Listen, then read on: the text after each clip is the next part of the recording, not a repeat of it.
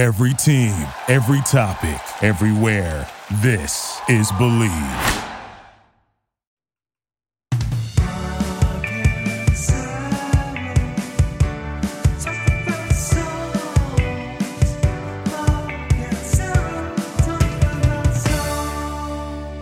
We certainly do. Welcome to episode 234 of Mark and Sarah Talk About Songs. I'm the Sarah in that equation, Sarah D. Bunting, and I'm here with the killer Mark Blankenship. Hi, Mark. Hey, killing y'all with my dope rhymes, but never committing any real crimes. It is ironic that I, a true crime expert, I guess, sort of backed into that moniker, did not bring our band to the table today. Mark did. Mark, tell us what we're listening to and why. Okay, so I have selected for today's episode 2 songs that were released last year by The Killers. They are the songs Lightning Fields featuring K.D. Lang and My God featuring an indie woman who goes by the name Wise Blood but spells it W-E-Y-E-S. I mean, I have no comment. Yeah. My comment is also no comment. I have enjoyed The Killers' music since their debut album Hot Fuss came out in 2004, delivering the now classic anthem Mr. Brightside, as well as some other great songs like Somebody Told Me, all these things that I've done. Really, that whole album is fantastic. I also know that my former roommate and all of our friend Joe Reed is a big Killers fan.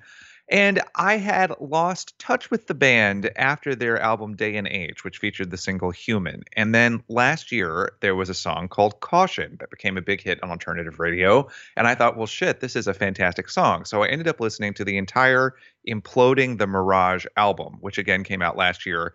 And not only did it become one of my favorite albums in recent memory, those 2 songs that we're going to talk about today became 2 of my 3 favorite songs of 2020. And Sarah, the third of my 3 favorite songs from 2020 is Dua Lipa's Levitating. So we've really covered my award table at this time.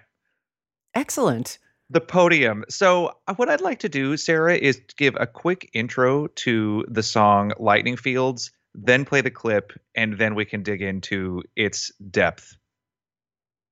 If that's all right. Yes, it is fine. You're like, Mark, yes. Why would we follow the same? Why would we follow the same outlines of an episode that we've done 233 times before? So, Lightning Fields is a song that is written from the perspective of a man who has recently lost his wife. Brandon Flowers, the lead singer and head songwriter of The Killers, wrote this song because of his mother's recent death, and he wrote it from the perspective of his father. But it really works outside of that context. What happens in Lightning Fields is the father has this dream where he sees his late wife in a lightning field and then starts talking to her about all of the things that he wishes he could do with her again, and then starts to succumb to the doubt that he didn't treat her or their family the way that he should have. And in the bridge of the song, which you will hear, K.D. Lang, in the voice of the mother, arrives to respond to his anxiety. So that's the big setup for what we're about to hear. Here is the clip from Lightning Fields. Think about things left unsaid and all the things that I'd do different if I just had the chance. Don't beat yourself up, you laid good ground. Look at them all from scratch to sundown. You put the work in and then some. Where is all this coming from? There's no end to love. There's no end to truth. There's no end to me. There's no end to you. I just wanted to run my fastest and stand beside you in the lightning field of love. Press your face to my name and raise again. Take the car out for a drive.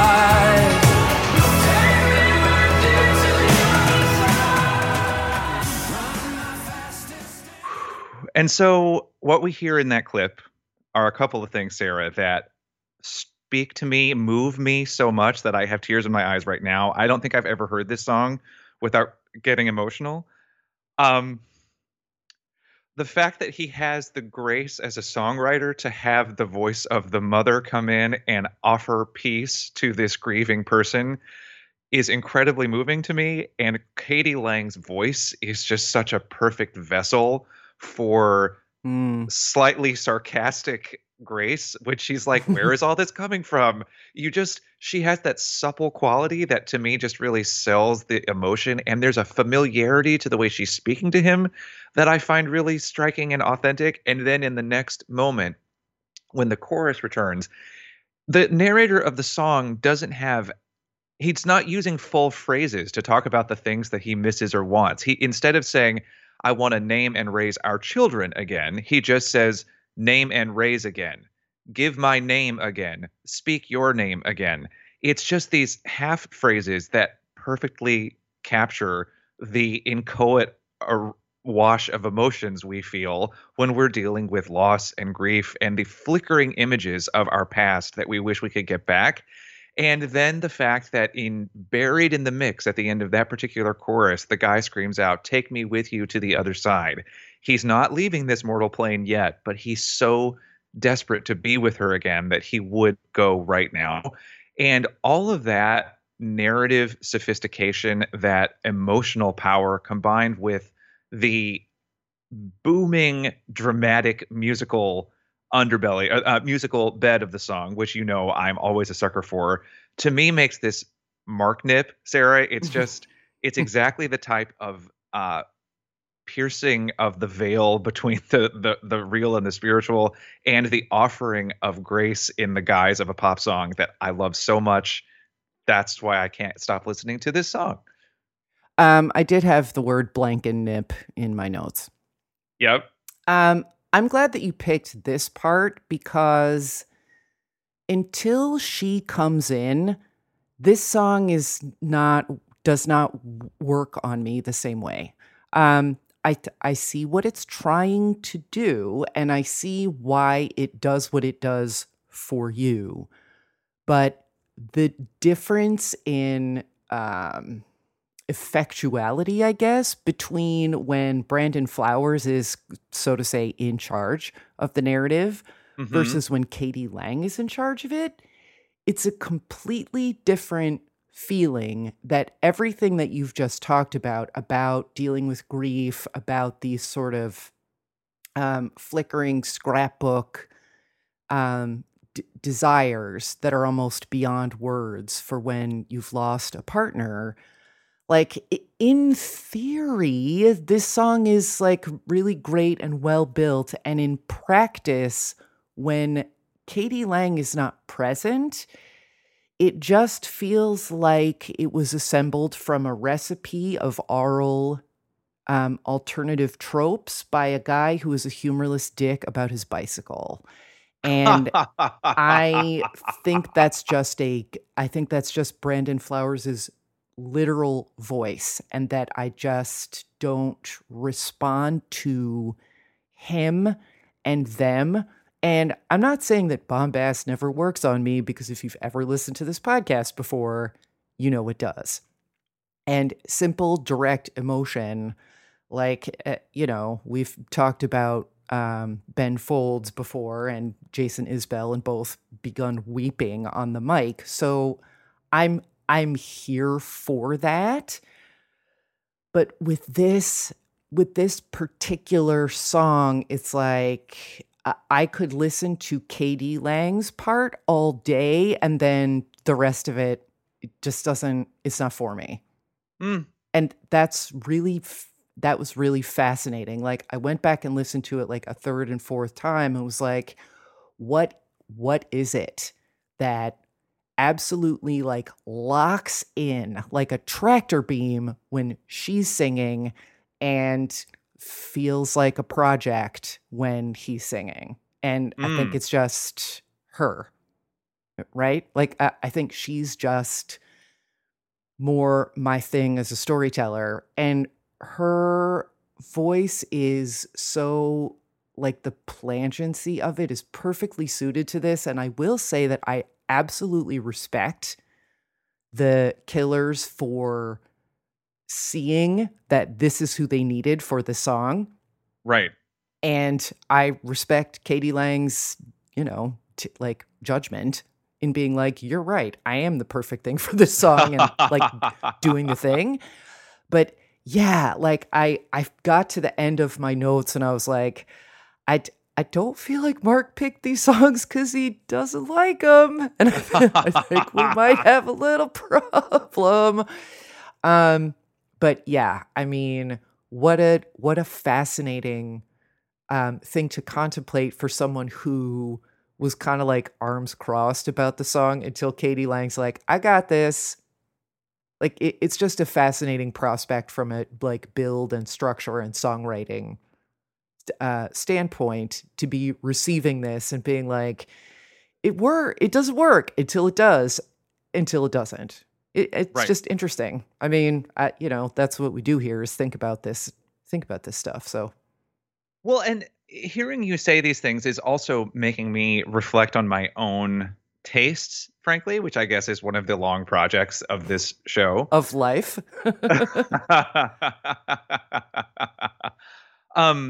I am thinking about the fact that I consistently bring songs into this show, especially when I'm in the mood to pick like songs that aren't very well known, but that I just happen to love. Mm-hmm. I almost always choose songs that are about death in some way. Like not always, but I just really find myself, if I feel like I encounter a song that strikingly evokes the quiet yet intense power of grief, I fall for it every single fucking time. Well, and I think that speaks to, well, I mean, not to tell you how you feel, but I mean, we are pod married. Maybe I have the right to do that. But what struck me about this as Mark Knipp was that it's about the endurance of love. It's about that part of the grief. That I was like, oh, of course, because it's the same thing as that Isbell song where we just took hands and were like, and it's also what happens in the Taylor Swift Dixie Chicks song that we talked about. Soon You'll Get Better. Yeah, and that was another one where I was like, yeah, I mean, I hear you, and yet. No, but then I talked myself into that one. That will not be happening with this particular song. But like I said, when Katie Lang comes in and it's just like it's all right. Like I'm still here to an extent, and you need to chill. Like it works, and from a songwriting standpoint, I really can't argue with the effect of that. Like in terms of the contrast, but yeah, it is interesting that we come back to these, I think pretty often, like when we were off, recently, the flashback episode was that Ben Folds song. And I feel like we on this podcast often return.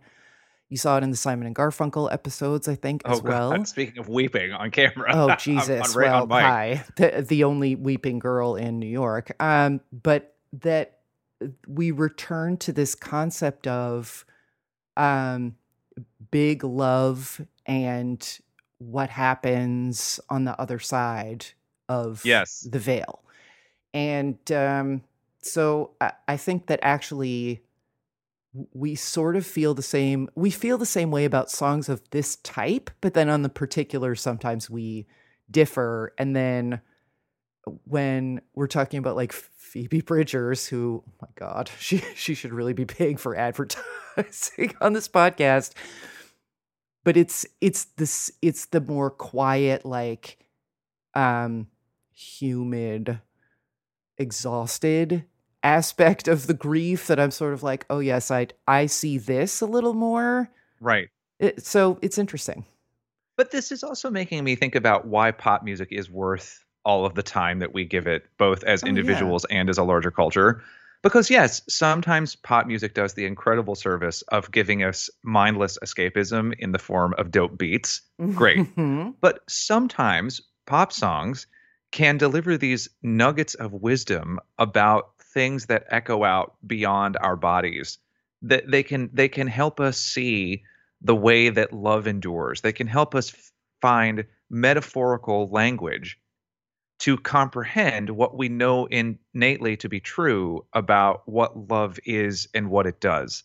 Yeah. And the occasion of listening to a song like that, I feel expands me as a person. And I know that that sounds rather lofty, but I honestly feel like for me and my particular tastes, the listening to the song Lightning Fields actually expands my emotional life. It deepens me in a way because just the fact that someone had the notion of writing this type of song about his parents and the amount of narrative complexity that he is able to get into the way he defines them both is astonishing to me. It quiets me in a way that I appreciate. And I totally hear that this is not your particular tea, but I also agree with you that we both are looking for that type of literary experience in pop music. And I think that speaks to both of our backgrounds. Anyone who's listened to the podcast for more than 15 seconds has heard us talk about Wordsworth and or dramaturgy. I have some Wordsworth notes. So thank God for this episode. It's been a minute, y'all. And also clearly you all I'm doing bingo right now is stamped. Yeah, totally. And all I'm doing is talking about the dramaturgy of these songs. I mean, I'm talking about these songs as plays with characters because they are. And the casting of the female lead in Lightning Fields is something that we both agree with. The other thing I wanted to bring up before we move on to the next song is I've been thinking a lot about why I'm drawn to these types of narratives. I just finished a novel called The Great Believers by a writer named Rebecca Makkai, Makkai. It was released a couple of years ago. It was a short lister for the Pulitzer Prize, and it's about a group of people in the early 80s in Chicago who are in the midst of the AIDS epidemic, and then what happens 30 years later among the survivors. And I found it very moving. Wow. And Sarah, I was reflecting on the fact that I am a gay man in my 40s who works in the theater, and yet the only people who have ever died in my life that I loved are my grandparents. Like I have somehow made it to my 40s without losing any friends, any loved ones other than my grandparents. And I think one of the reasons I feel so emotional about stories like that are told in that novel and stories that are told in these types of songs is that I am aware how lucky I am that I get to be who I am and have managed to somehow skirt the inevitable moment when I lose someone very close to me. And I think there's something about the tension of I know that the older I get, the more inevitable that moment becomes. And there's something about these artworks that I feel like is helping me prepare, if that makes sense. Yeah, it does. I mean, one of the things that I do respond to in Phoebe Bridgers is that sense, is it the end of Longtime Companion where like there are like these time jumps and then there are fewer and fewer people on the beach, but then at the end there they all are. Yes, yes. And all of the, for lack of a better term, ghosts of the people who are lost are running on the beach looking beautiful and healthy. Yeah. There's something about that it's an old enough property that a lot of it was not particularly subtle en film, but they're like even talking about that ending and just like the washed out bright light that sort of speaks to that light that you're supposed to see at the end of your life. Just talking about that makes me emotional. And I mean, we can get into it more after we hear the clip from My God, I guess. But like for whatever reason, I had just listened to The Show Must Go On by Queen. And that vocal and knowing the story of that vocal, that Freddie was like with one sparkly shoe in the grave, really. And Brian May was like, I just don't, like, I'm not sure that you have like the physical strength to do this vocal, and Freddie was literally like, hold my shot of vodka, like threw back some Stoli and was like, fuck you, I'm still Freddie Mercury. But every time I hear that vocal, it just picks up all the hairs on my arms because I feel like it invokes all those ghosts of those particular people who we lost.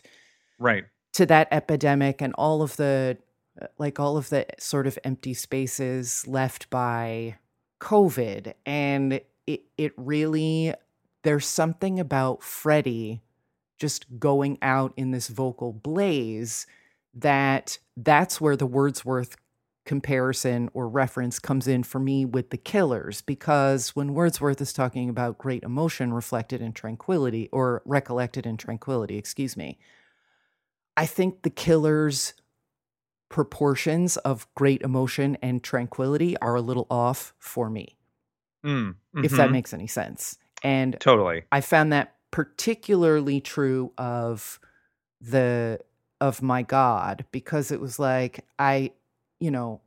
that's fine for poetry and text, but this is rock and roll, and too much tranquility starts to read not as insincere, but as like remote and distanced from the emotion. And there's something about the subject matter and that approach to distilling the emotion with the Killers that doesn't always hit it on the screws for me. So that's so interesting, because to me, that's so interesting. We have completely different interpretations of what's happening in the song My God, but I think this is a good time to introduce it and play a clip. Yeah. So in My God is, I think, a very interesting companion piece to the song Lightning Fields. My God is inspired by Brandon Flowers' own relationship with his wife. I don't purport to really understand all of the details. I don't think he's really shared them, but his wife overcame something serious that had been really, really weighing her down. And this song is about both his and her relief when she started to have a breakthrough. And it's a really interesting parallel, because this is another song about a marriage. This is another song where the voice of the wife comes in, but this is written from the perspective of the immediate relief that comes when the sunlight breaks through the dirty window, to paraphrase our poet laureate, Natasha Bedingfield. So this is the moment in My God where Wise Blood comes in, kind of similarly structurally to when Katie Lang comes in. Here we go.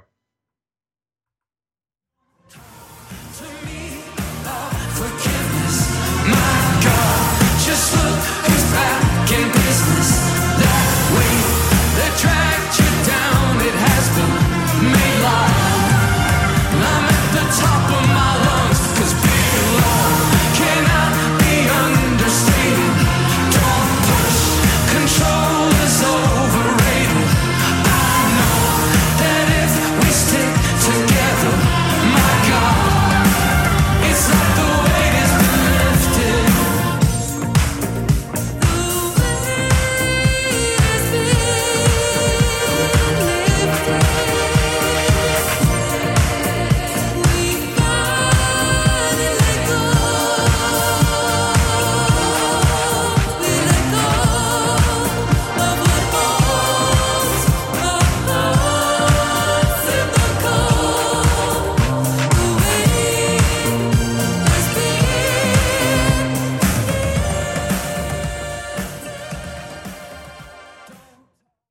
It's so interesting to hear you say that for you, Sarah, which totally fine. Obviously, this is a song where the tranquility of the performance seems to negate the supposed enormity of the emotion, if I'm understanding and it's you correctly. Like, it's not a tranquil performance particularly. It's more that this feels built to be an anthem from academic instructions. Oh, interesting. Like, you listen to that and it's not tranquil. There are a lot of like 80s sort of like Yazzie reference in there. Yazzie, that's the name of our new band, Mark and Sarah Yazzie and the Yazzie reference. And like, I understand the appeal of this, like topically, and listening to you talk about it, I find it a little bit more appealing, but there is a way in which I'm being held at arm's length. And also, like, the Flannery O'Connor reference is just like getting in my fucking way. And I'm the name of the Yes. name of the woman. because this is like Flannery O'Connor was a writer who was like so like navy blue cynical about everything, but also extremely devout. So that's just like just step back with that reference, please, Mr. Flowers, if you don't mind. But yeah, there's just something.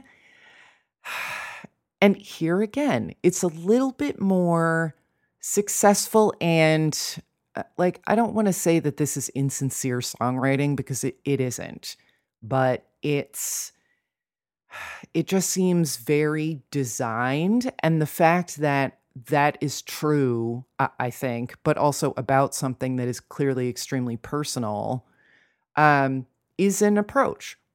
And I think it can work, and it has worked for me also, and it's fascinating to contemplate. But as an anthem, it just feels a little like, behold this anthem of my construction versus going back to Freddie Mercury, where it was like, all right, we built this thing and now we're just going to put a dying man at the controls and he's going to steer this song to the fucking sun. And he did. And it's unfair to compare them. And it's just a bad coincidence, I guess, that I ended up comparing them. But that Wordsworth, not problem, but that was just like, that had been rattling around in my head from listening to Lightning Fields. So I was like, why is there a little too much of the recollecting and not quite enough of the great emotion?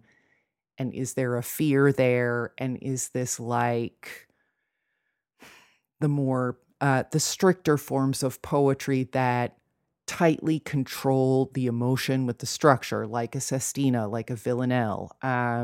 This is all so fascinating because I actually have the entirely opposite feeling about the song.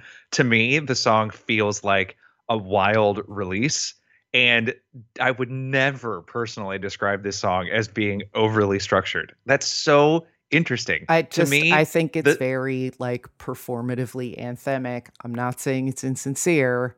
I'm saying read some Elizabeth Bishop, and I think certain things about the control of Bishop's poetry will like ping off of this song, which is a compliment in its way. But here again, like, there's poetry and there's pop, and this just gets a little too academic and removed in the build for me.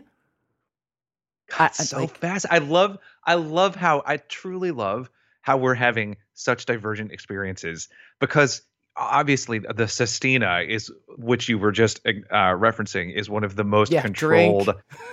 It's like one of the most artificial intellectual exercise styles of poetry that has ever existed.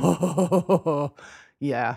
And to me, I mean, obviously this song is very tightly structured, and like of course, so is The Show Must Go On. I understand that it's also about the subjective experience of the artist inside of the structure. Yeah, sure. But my response to this song is one of such intense relief, and I hear a wildness in it, and it makes me feel a certain amount of wildness. And I think that the Wise Blood, again, the name of the woman who is singing there's something haunting and ethereal about her voice that, to me, it makes me think about this thing that you're finally letting out.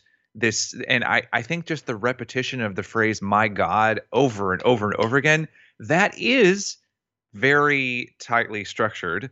But then I feel like it is the type of rhythmic repetition that comes because your mind has been obliterated and all you have is the relief, and you don't actually have any words anymore.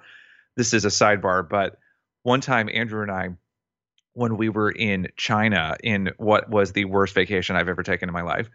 We're being driven in a cab back from the Great Wall of China, and the cab ended up having to go off the freeway, and we went through this road that was more pothole than road, and we were dodging animals, and I swear I didn't think that I was going to live to see the end of the day. And also, the driver was only playing really, really loud punk music on cassette. So when we finally got back to our hotel room, where I honestly thought I would never be again, all I could do was lay on the bed and just go, shit, bitch. Shit, bitch. And so that has become for Andrew and I this thing. If something is a quote full shit bitch, it's a moment where you're just relieved to have made it at all. Uh-huh. So for me, I hear the way that Brandon Flowers says "my God" in this song as being akin to a full shit bitch, which is not as Or- sophisticated a reference as the references that you were just making. Well, but I think you could also see it as I think it's possible for it to be both, or amongst all of these things, it can be A, the full shit bitch, B, a sestina, or let me just warm up so I don't pull something here. What we might more properly understand in the Homeric tradition as the call and response of the rosy-fingered dawn locutions at the beginning of chapters in the Odyssey. Who fell asleep on the hook? Butsy's talking about the classics again. Flashing-eyed Athena with her rosy-fingered dawn. Wily Odysseus, it's pronounced Eos. Whatever. So, and also like rosy-fingered. Like, it's 8:30 in the morning. I go to a girls' school. Don't talk to me about fingers, please. It's too soon. So you can ascribe that aspect to it, as it were. And then there's a gospel-esque or service-y call and response aspect to it. And I like Brandon Flowers is not a dumb guy, and I don't think he's a particularly like cynical, let's build this thing and call it the graduation song kind of guy. Like, that he's like, let's join the pantheon, as it were, of songs with God in the title and see how that goes. Like, I don't think that that's what's happening here. And I think it's entirely possible that all interpretations are correct from Cracks Knuckles, a deist perspective on songwriting, and the fact that sometimes the song has to be heard and interpreted a different way in order to be complete. Well, and fair. Don't get up. I will fire myself. This is absolutely the most pretension I've ever fit into like 20 minutes of talking. Well, I actually don't think it's pretentious at all. I think it's you finding a framework to talk about a song that is not reaching you on a visceral level. And Right. for me, the song is such a visceral experience that the structure that you're describing is only supporting the Right.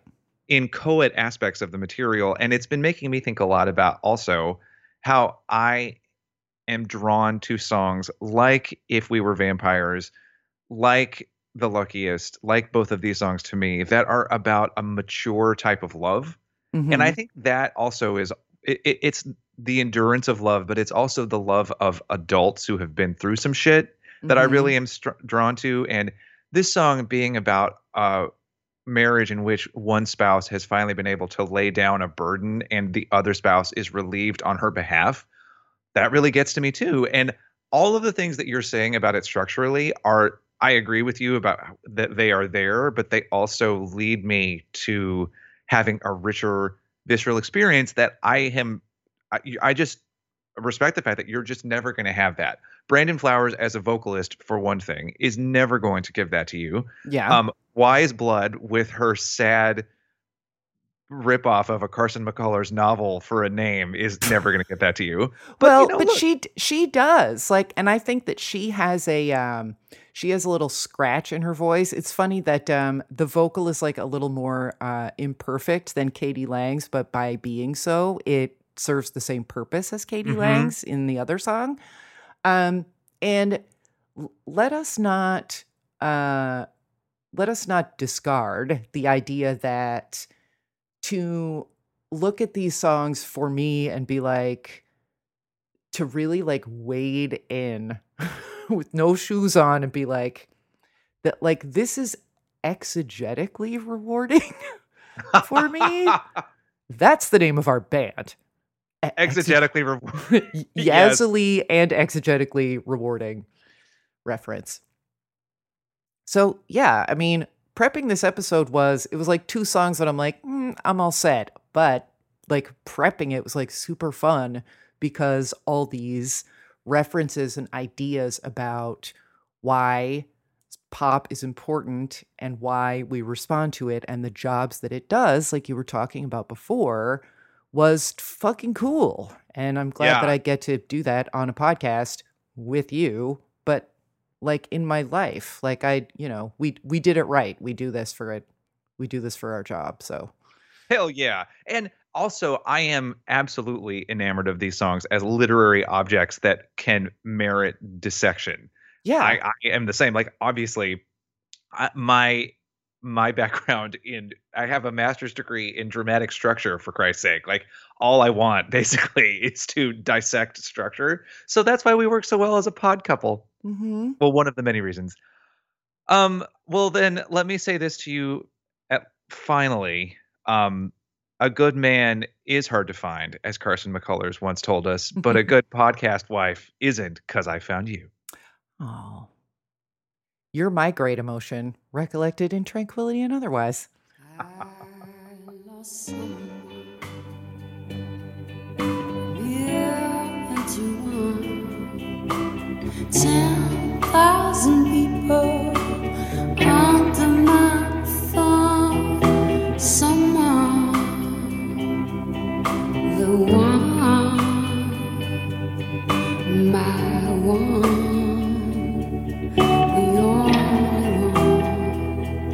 Mark and Sarah Talk About Songs is hosted by Mark Blankenship, that's me, and Sarah D. Bunting. That's me. I also edit the podcast, which is a proud member of the Believe Network. Learn more at BLEAV.com. To learn more about us, submit song requests, get a pop chart reading, or buy a Mastis book, visit our website at markandSarahTalkAboutSongs.com. You'll also find all of our social media links there too. That's Mark and Sarah, with an H, talkaboutsongs.com. And for even more content and access to the Mastas Happy Hour, become a Patreon supporter at patreon.com/Mastas. Thanks for listening. Please, please, please, good God Almighty, I lost someone. 1,000,000,000 to 1,000,000 people.